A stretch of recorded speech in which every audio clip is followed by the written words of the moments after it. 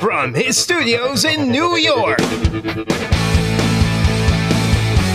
It's time for Wake Up Call with Dan Tortora, where sports meets life.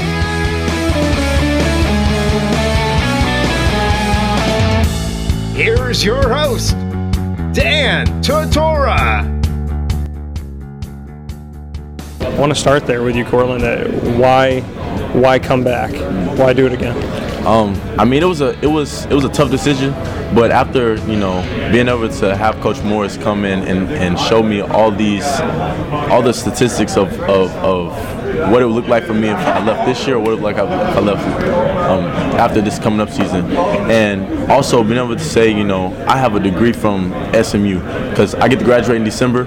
And that's something no one will ever be able to take from me. Coach Morris preaches that, the air's going to be let out of the football eventually. And, you're going to need something to fall back on once your football career is over with. So once my football career is over with, I want to be able to say, I have a degree, and it's not one of those things I have to go back and try to, learn how to sit back in a classroom and go and finish. I only have like 12 hours left. So I wouldn't want to have to try to go back and try to finish 12 hours. I'll use the analogy to keep telling people, why go run a whole marathon in the last mile or so? Just say, I'm not going to finish. Yeah. It will make no sense. People will laugh at you. So I look at it like that. I get to graduate in December, 3-4 more months of classes, and I get to play on one of the best SMU football teams we've had at SMU in years. That's something and win a conference championship, win a New Year's Six bowl game. Those are things that people can't take away from myself and my teammates, and that's to be able to leave SMU better than how I found it. That's something that I really love and embody. What makes you believe that SMU can do all the things that you just said? What makes you believe in this team this year? Because I've seen us work. I know that we have a lot of young guys who have embodied the understanding of what our standard is. Our standard is best, and everyone knows that we won't slip under our standard. And we know we compete every single day, getting 1% better every single day at our standard, which is best. We have there's no reason why we shouldn't be competing for a conference championship, and why we shouldn't be considered to play for a New Year's Six bowl game. There's no way possible we shouldn't be able to accomplish those things if we stick to our standard, which is best every single day, and get better and push each other to get better. When you look at some of the games last year, SMU was in a lot of these games. It was close. You pushed good teams, and it was a few minutes here and a few minutes there in a quarter.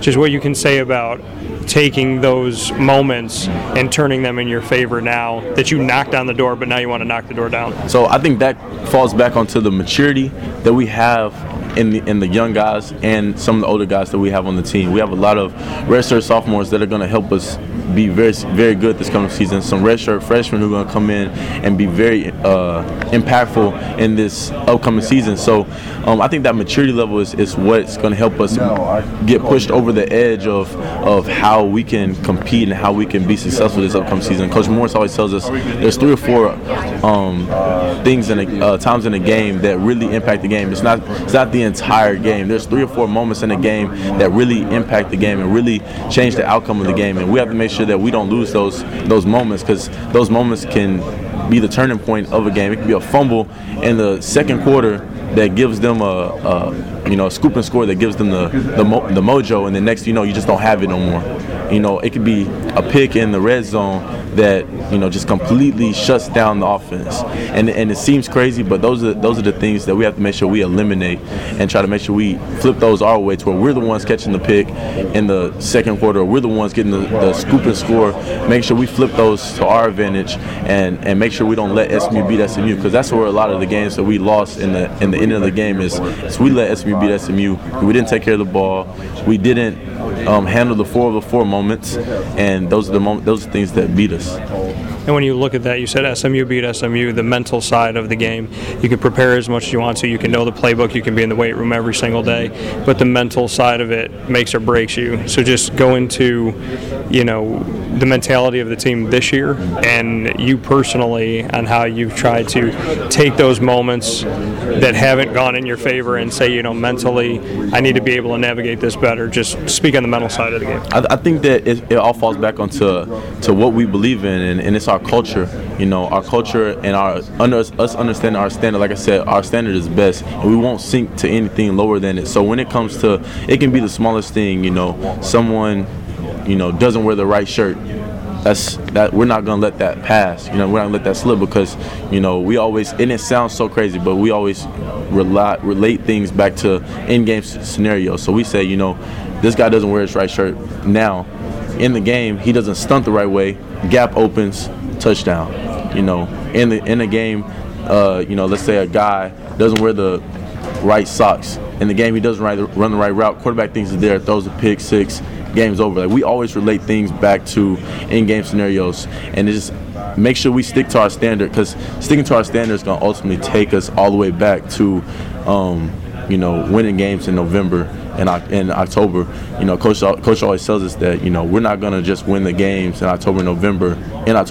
That stuff starts in June, July, when we're in summer workouts, grinding and making sure that people are touching the line. Make sure people that, when coach says, you know, come back, touch the line with your left foot, not your right foot. It's the little things while you're tired to be able to pay attention to, and training your mind to understand and be able to operate when you're tired, because it's going to be hot in September and October, in the early parts of October probably, and just being able to operate while you're tired are the things that are going to help us be successful this upcoming season.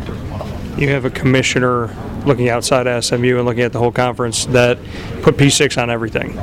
He wants to establish that this conference has done more than enough to show nationally where it stands. What can you say, having a commissioner like Mike Aresco that's willing to make statements like that, willing to put it on everything, and to say, whether it's SMU or it's Memphis or it's UCF or whoever it may be, that this is a conference to be reckoned with and a conference that has demanded respect? I think Mr. Mike doing that is one of the things that shows what type of conference we are. We're a conference that's bold in our statements, and we know what's expected. We know that we can compete at the highest level no matter what it is, and I think that's what sets us apart from people trying to call us the other six or whatever they try to call us.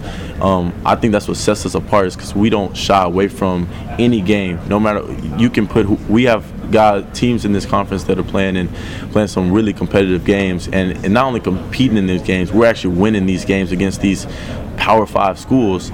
And it's one of those things that I believe that with him showing the other conferences that we embody the Power 6, we don't shy. We don't just say Power 6 and then not play Power 5 schools. We say Power 6 and we put top-notch Power 5 schools on our on our schedule, and we go out and we not only compete, we win these games. So I think having him do that shows other conferences that we mean business, and we're not going to shy away from it at all.